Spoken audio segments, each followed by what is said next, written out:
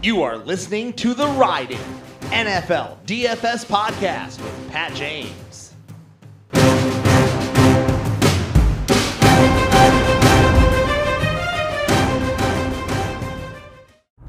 Welcome everybody to The Ride In, NFL DFS podcast.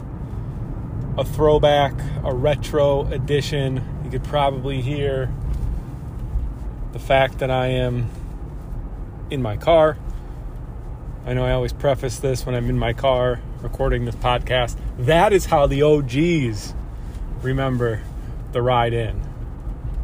When I started this a long time ago, they were all from my car because they were all recorded on my way to and from work.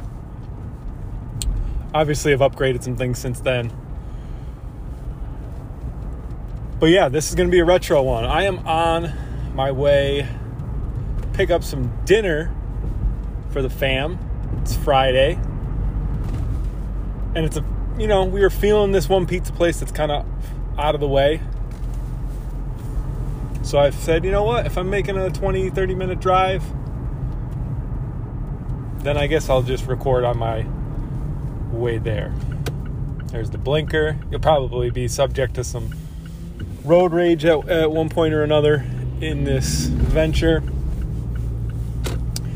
There's one classic episode. I'll try to find out which one it is and let you guys know to go back and listen to.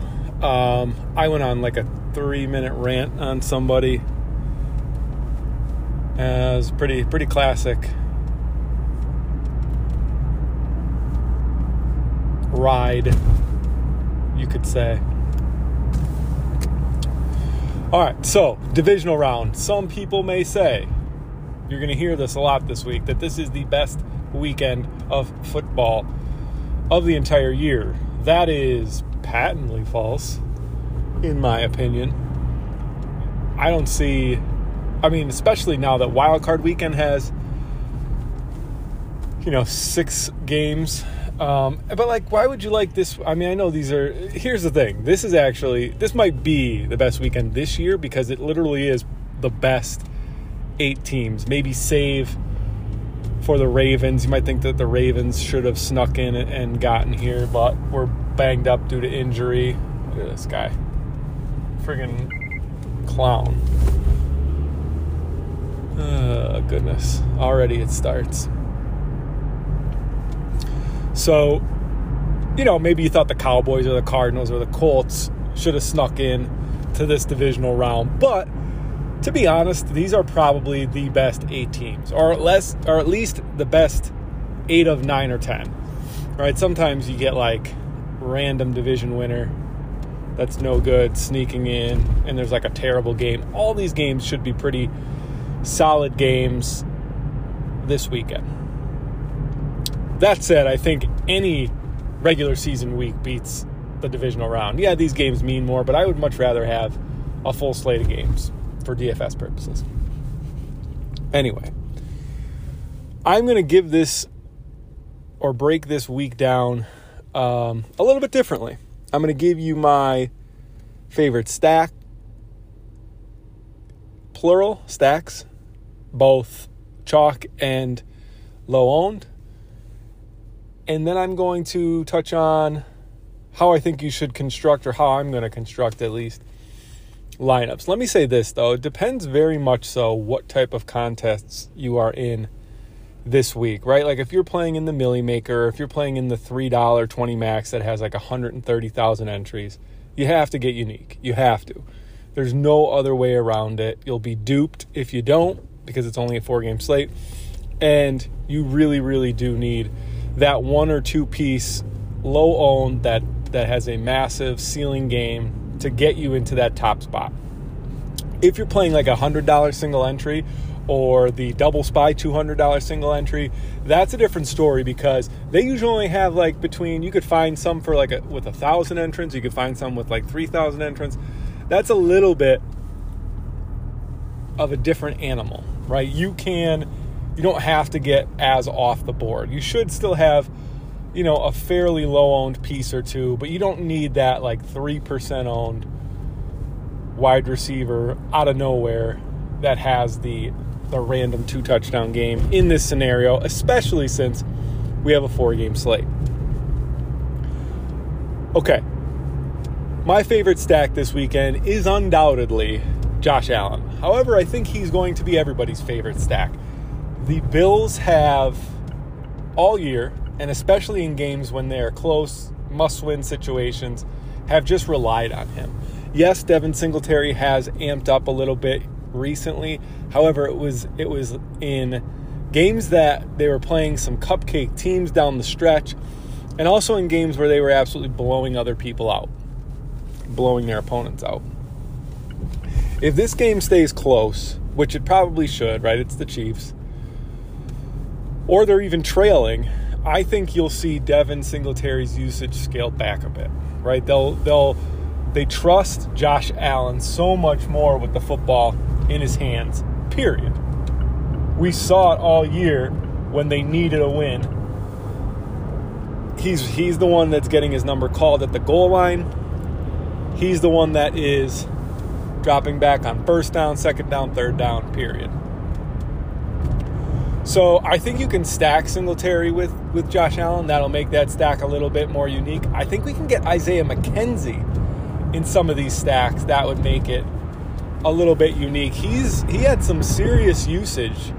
He kind of is stealing Cole Beasley's thunder a little bit as of late. So I don't mind Isaiah McKenzie. And then obviously you have Stephon Diggs, Dawson Knox, Gabe Davis. Those are the three main guys that Josh Allen loves to target. I personally like Gabe Davis this week. I was a little bit sour on him after he didn't do much with 14 targets against the Jets, but I think he should be more involved this week. So I like rotating. I'll probably make a few Josh Allen lineups, rotate those guys through. Bringing it back is going to not be terribly tough because guys like Isaiah McKenzie are fairly cheap. Gabe Davis is cheap. Dawson Knox is under 5K. So it's not going to be too hard to bring it back with a Tyreek Hill or a Travis Kelce. Don't mind that at all. My favorite low-owned stack is going to be Matt Stafford and the Los Angeles Rams, right? So according to 4for4, and they're very, TJ Hernandez does the ownership projections. He's usually pretty spot on. They have Stafford as one of the two lowest. I believe the other lowest is obviously Jimmy Garoppolo, banged up, not even 100% sure if he's going to be on the field. He and Stafford are coming in as the two lowest owned. I believe, don't quote me, but I know Stafford was projected under 10%. That I do remember. I mean, the Bucs are a pass funnel.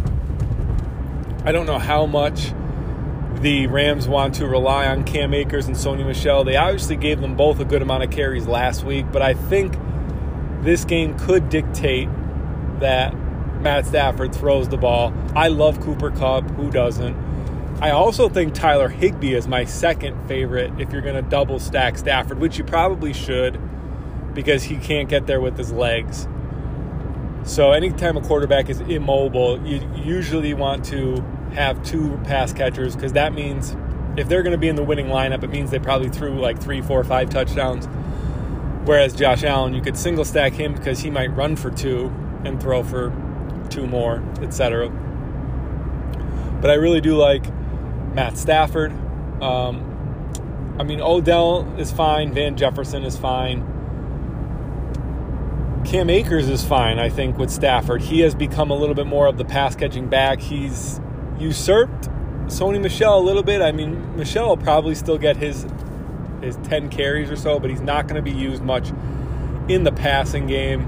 That is where Cam Akers will shine. He had that beautiful 40-yard catch last week. I think we'll see more of that. Probably even see more targets this week, I would think. That would be my guess. So I don't mind putting Cam Akers in your Matt Stafford stacks. And then I think, and this could be a unique one, I like Ryan Tannehill stacked with A.J. Brown. Nothing too contrarian there. Obviously, if Ryan Tannehill has a day, A.J. Brown should be the beneficiary. But I think that bringing it back with 2 Bengals, whether that's Chase and Higgins or Chase and Boyd or Higgins and Boyd, or even throwing Joe Mixon or CJ Uzama into those doubles, right? Ryan Tannehill is cheaper than Joe Burrow. So if it comes down to a salary cap thing issue where, the optimal lineup could absolutely have 2 Bengal pass catchers, A.J. Brown, and then, normally you would stack, and I don't think there's anything wrong with stacking Joe Burrow this week. Obviously, his ceiling is there. Normally, you would have Joe Burrow, 2 of his pass catchers, bring him back with A.J. Brown. I love that stack, but I think a way to get unique is to have Ryan Tannehill, single-stacked A.J. Brown, brought back with 2 Bengals, right? So a Mixon Boyd, a Chase Higgins, a Higgins Uzama, whatever it may be. Rotate them through, make multiple lineups this week, right? You don't want to, on a slate like this, you don't really want to have one lineup. And why is that? Because let's say you fade the Bengals game, right? Like this game that we're talking about. Let's say you don't have any of, you decide that you're stacking Bills Chiefs, adding a couple pieces from the Packers Niners, adding a couple pieces from the Bucks Rams. You leave the Titans game alone. Well, at the end of the first quarter, Jamar Chase has 2 touchdowns. You're cooked for the week. So, make 5, 6, 7 lineups. Even if you are just throwing them into like the 3 max here or there or whatever it may be, even if your bankroll's like $20, I would tell you to make 5 $4 lineups rather than one $20 lineup on this slate. But yeah, I like that. Single stack, double bring back Ryan Tannehill there. There's pretty much no stack that I don't like. There isn't one quarterback on this slate that I think I would say to avoid. And I know that's kind of against what I stand for here on the ride-in. Usually I plant my flag, tell you who I like, that's the end of it. But on this type of slate, especially with the quarterbacks we have available to us, I think they're all okay. Even Jimmy Garoppolo, he's 5,500. So I don't like him from a ceiling perspective, but from what you can do in the rest of your lineup, you can get Devontae Adams as a bring back, and then you could have like Kelsey, you could have Tyreek, you could even do the double Chief without Patrick Mahomes, but you get it's probably the only way that you can also get Devontae Adams in there is if you use Jimmy Garoppolo. So, sometimes that's just the way the optimal lineup is going to work out. You need to have that specific combination. So, wouldn't fault anybody for playing any of the QBs stacked with their pass catchers this week, but Bills and then that first game, Bengals Titans will probably be my primary stacks. For cash, I think the best running backs are Lenny, if he's active. How could you go wrong with playoff Lenny, especially if he's a full go? We saw what he did last year. We saw what he did at the beginning of the season when he was healthy. He was catching like 5, 6, 7 passes. Are they going to put Keyshawn Vaughn on the field if Leonard Fournette is healthy? No. This is not going to happen. So I think that, getting Lenny in there is important if you're playing in cash. I also think that, despite the fact that I just said Singletary's not a great tournament play for me, I don't mind him in cash. He probably has a decent floor. He'll catch some passes. He'll get some rushing work. The running back slate, though, is just wide open, right? Obviously Mixon's a good play. However, the Titans are a massive, massive pass funnel. So you could see him maybe catch 5 or 6 passes, but I don't think we're going to see Joe Mixon 20 carries, 120 yards against the Titans. I think they're just going to let Joe Burrow rip it. Elsewhere, obviously Elijah Mitchell, he's got a rough matchup as well. And I think I'm a little bit out on Mitchell in terms of a ceiling game. I don't think the game script's going to be there for them. Obviously, I think the Packers should have somewhat of a handle on this game. So I do like in at least in tournaments, maybe being a little bit underweight on Elijah Mitchell. Now, the elephant in the room is obviously Derrick Henry. He's going to play. How much is unknown. I'll be honest. At 7,500, Derrick Henry could absolutely break the slate, right? Like, we could see him, if he's ready to go, if he has no limitations, we could see him potentially hit one of his 150-2 type games. It's possible. So I think I'll have a good bit of him when I don't have Ryan Tannehill. That said, I don't mind Derrick Henry as a bring back to Bengal stacks. And that might sound odd, but think about how Derrick Henry gets there. He gets there when he hits home runs, right? When he hits those 70-yard long touchdown runs. And that's just as valuable as a long touchdown pass, right? So, Derrick Henry hits 260-plus yard touchdown runs. Bengals will be down and Bengals will be throwing. So that works in terms of stacking. I wouldn't stack Derrick Henry up too much with his pass catchers, obviously.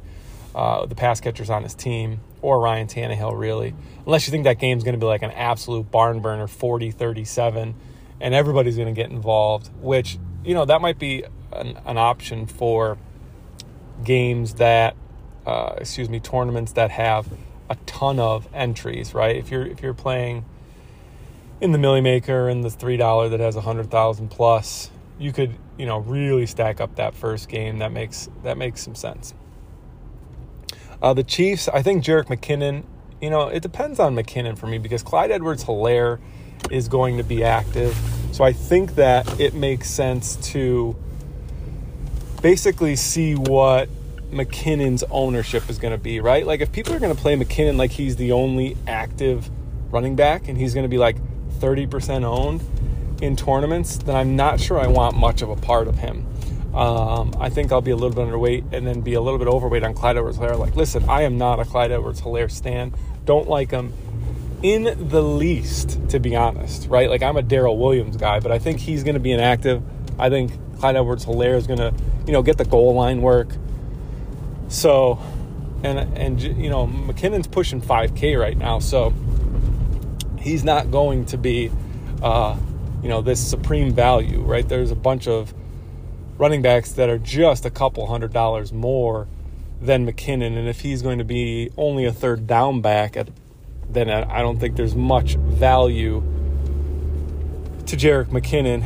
That said, if reports come out that, Clyde Edwards-Helaire's healthy, he's going to get the bulk of the work, and then you see everybody kind of pivoting to Helaire, then that's when I will play McKinnon. But that's something that has to be played by ear up until kickoff. All right, so as far as pass catchers go, receivers, tight ends, I think by now, most of the people that listen to this show are somewhat at least intermediate DFS players. I'm not going to sit here and tell you that I like Tyreek Hill or that I like A.J. Brown or that I like Jamar Chase. You guys know at this point that it's about constructing a lineup that correlates and that, has some low-owned pieces in it. You guys know that Stephon Diggs is good, right? You guys know that Mike Evans is good. So what I'm going to do is, obviously, if you're stacking a team or you're running it back, you play those guys, right? If you have Josh Allen, most of your lineups probably have Stephon Diggs. If you're stacking Tom Brady, most of your lineups have him, Gronk, Evans. It makes sense, right? What I am going to do is tell you who my favorite dart throws are. My favorite mini stacks, meaning, two receivers in a game, but not the quarterback or any quarterback from that game. And then my one-off dart throw type guys. And they're mostly cheap guys because guess what? When you are stacking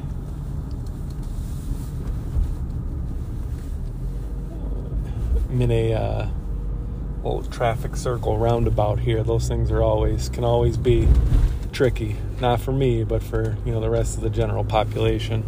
Just want to make sure I came through clean there. All right, so here are my favorite one-offs from each team. The 49ers, Jawan Jennings, has had a huge increase over the last few games, is a solid 3K piece. From the Packers, I think it's the ancillary pieces. Like, I want to say Josiah DeGuara, but he is, like with Gronk, with Kelsey, with Knox, with Uzama, I'm forgetting somebody, Higbee, love Higbee. I mean, there's just so many pieces on this slate in terms of tight ends that I think DeGuara is not really going to be it. He's not going to be it. So I would like to say DeGuara, but Randall Cobb and Allen Lazard are, Lazard has been huge in gaining Rodgers' trust over the last few weeks. Cobb's coming back, probably doesn't have much ownership. He's 3,100. There is no Marquez Valdes-Scantling.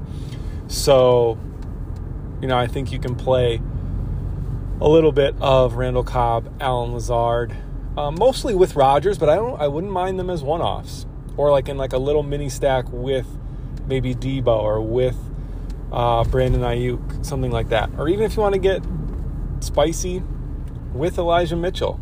I mean, I don't know if you think the Niners are going to actually get out to a lead here, then you play Elijah Mitchell, you bring it back with Devontae and Randall Cobb or something like that.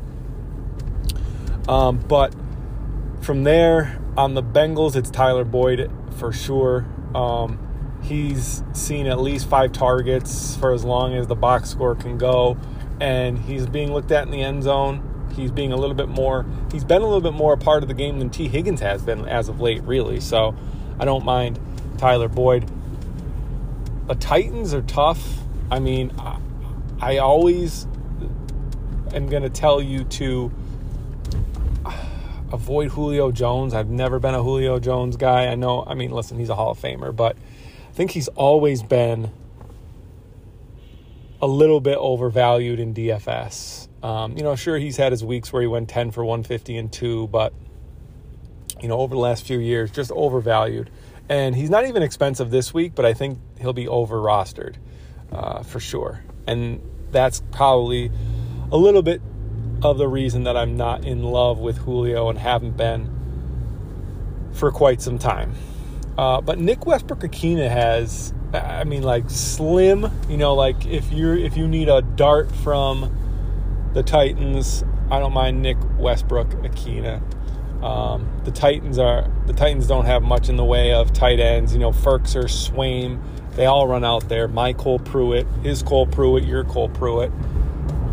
He'll run out there for a few snaps. It's literally a lottery ticket as to who is going to catch the touchdown if it's thrown to a tight end on the Titans. So I kind of shy away from those guys. I'm probably only just single stacking Tannehill if I can help it. On the Bucks, it's going to be Tyler Johnson for me. And Tyler Johnson has been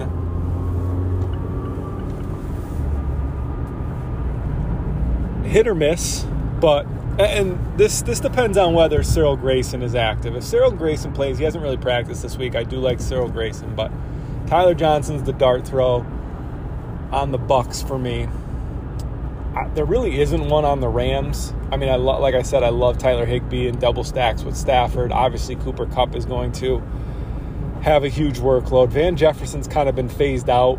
I'm sure this week after I said that, he'll catch his patented 60-yard touchdown, but he really doesn't see a ton of work, or hasn't recently. And then there's Odell. Odell's in that same boat as Julio Jones with me, and this is my theory on what is going to happen this week for the Bucs, with the Bucs defense. So the Cardinals tried to bracket Kupp early last week. You could see it in the coverage. The announcers were highlighting it. They were, at certain times, I don't want to say double teaming because that's a misnomer. They didn't send two guys at Cooper Kupp, but they were clouding coverage to his side, right? They were running defensive backs and linebackers under Cooper Kupp in addition to the coverage that he had over the top. So they're bracketing him. They had two eyes on him at all times.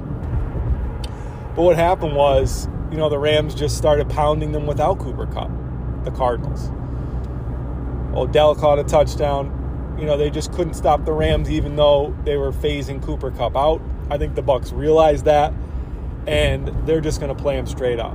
Because if you pay that much attention to Cooper Kupp, well, Odell Beckham, Cam Akers, Tyler Higbee, it's not like he's the only player. It's not like, I guess we'll say the Packers, where Devontae Adams is, the gap in talent from Devontae down to the next pass catcher is pretty wide.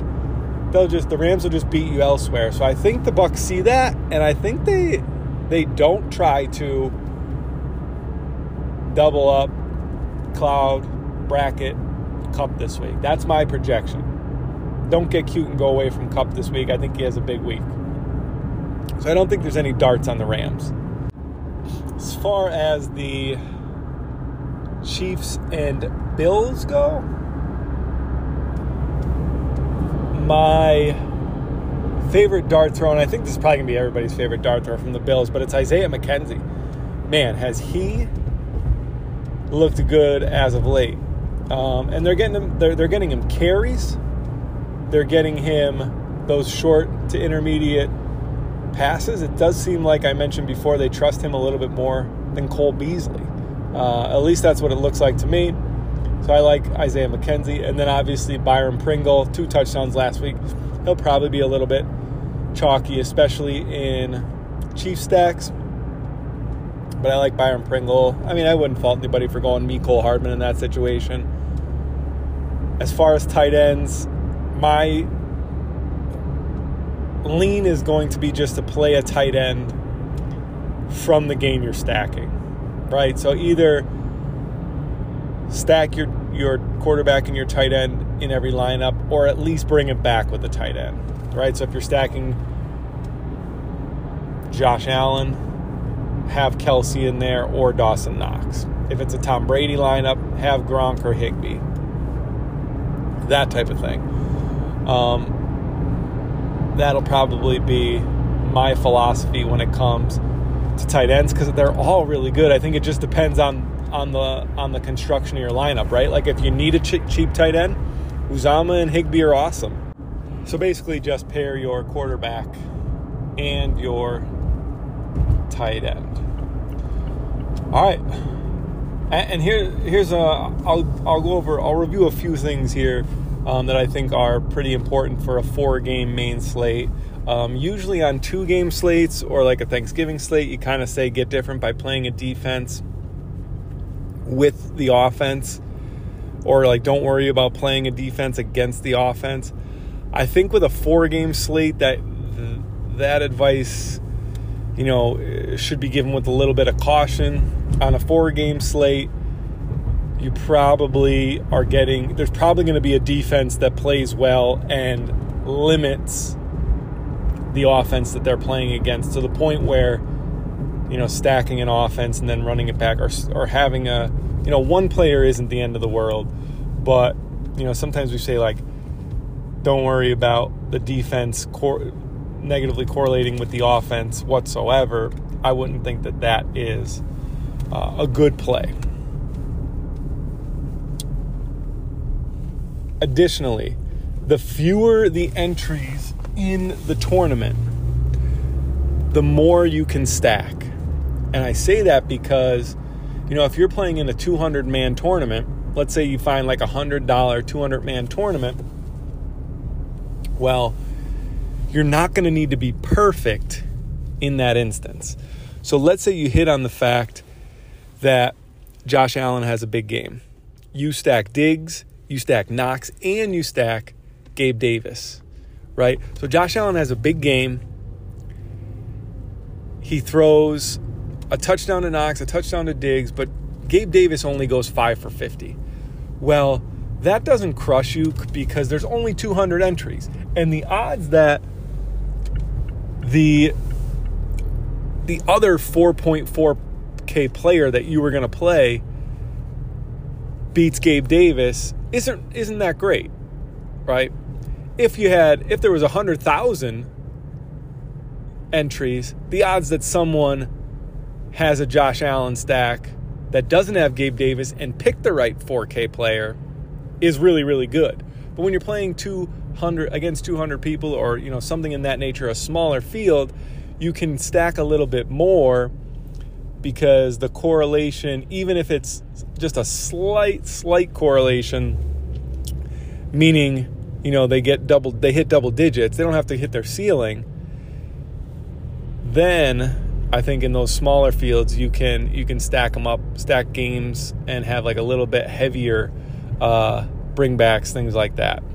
In the massive, even like if you were talking about like the $12 single entry that has, like 8,000 people in it, then we're talking you kind of have to be a little bit more perfect, right? In the Millionaire Maker, you have to be a little bit more perfect. A 10 point, 12 point, DK point Gabe Davis is not winning you the Millionaire Maker. You're going to need the 4K player from, you're going to need Byron Pringle if he hits the 2 touchdowns or something like that. So that would be my bit of advice depending on the field size. All right, that'll do it for the ride in. I'll be back in 3 or 4 days with some PGA. We're going to Torrey Pines for the Farmers. I'm also giving away a few Torrey Pines polos. Stay tuned for how you can win those. See you guys.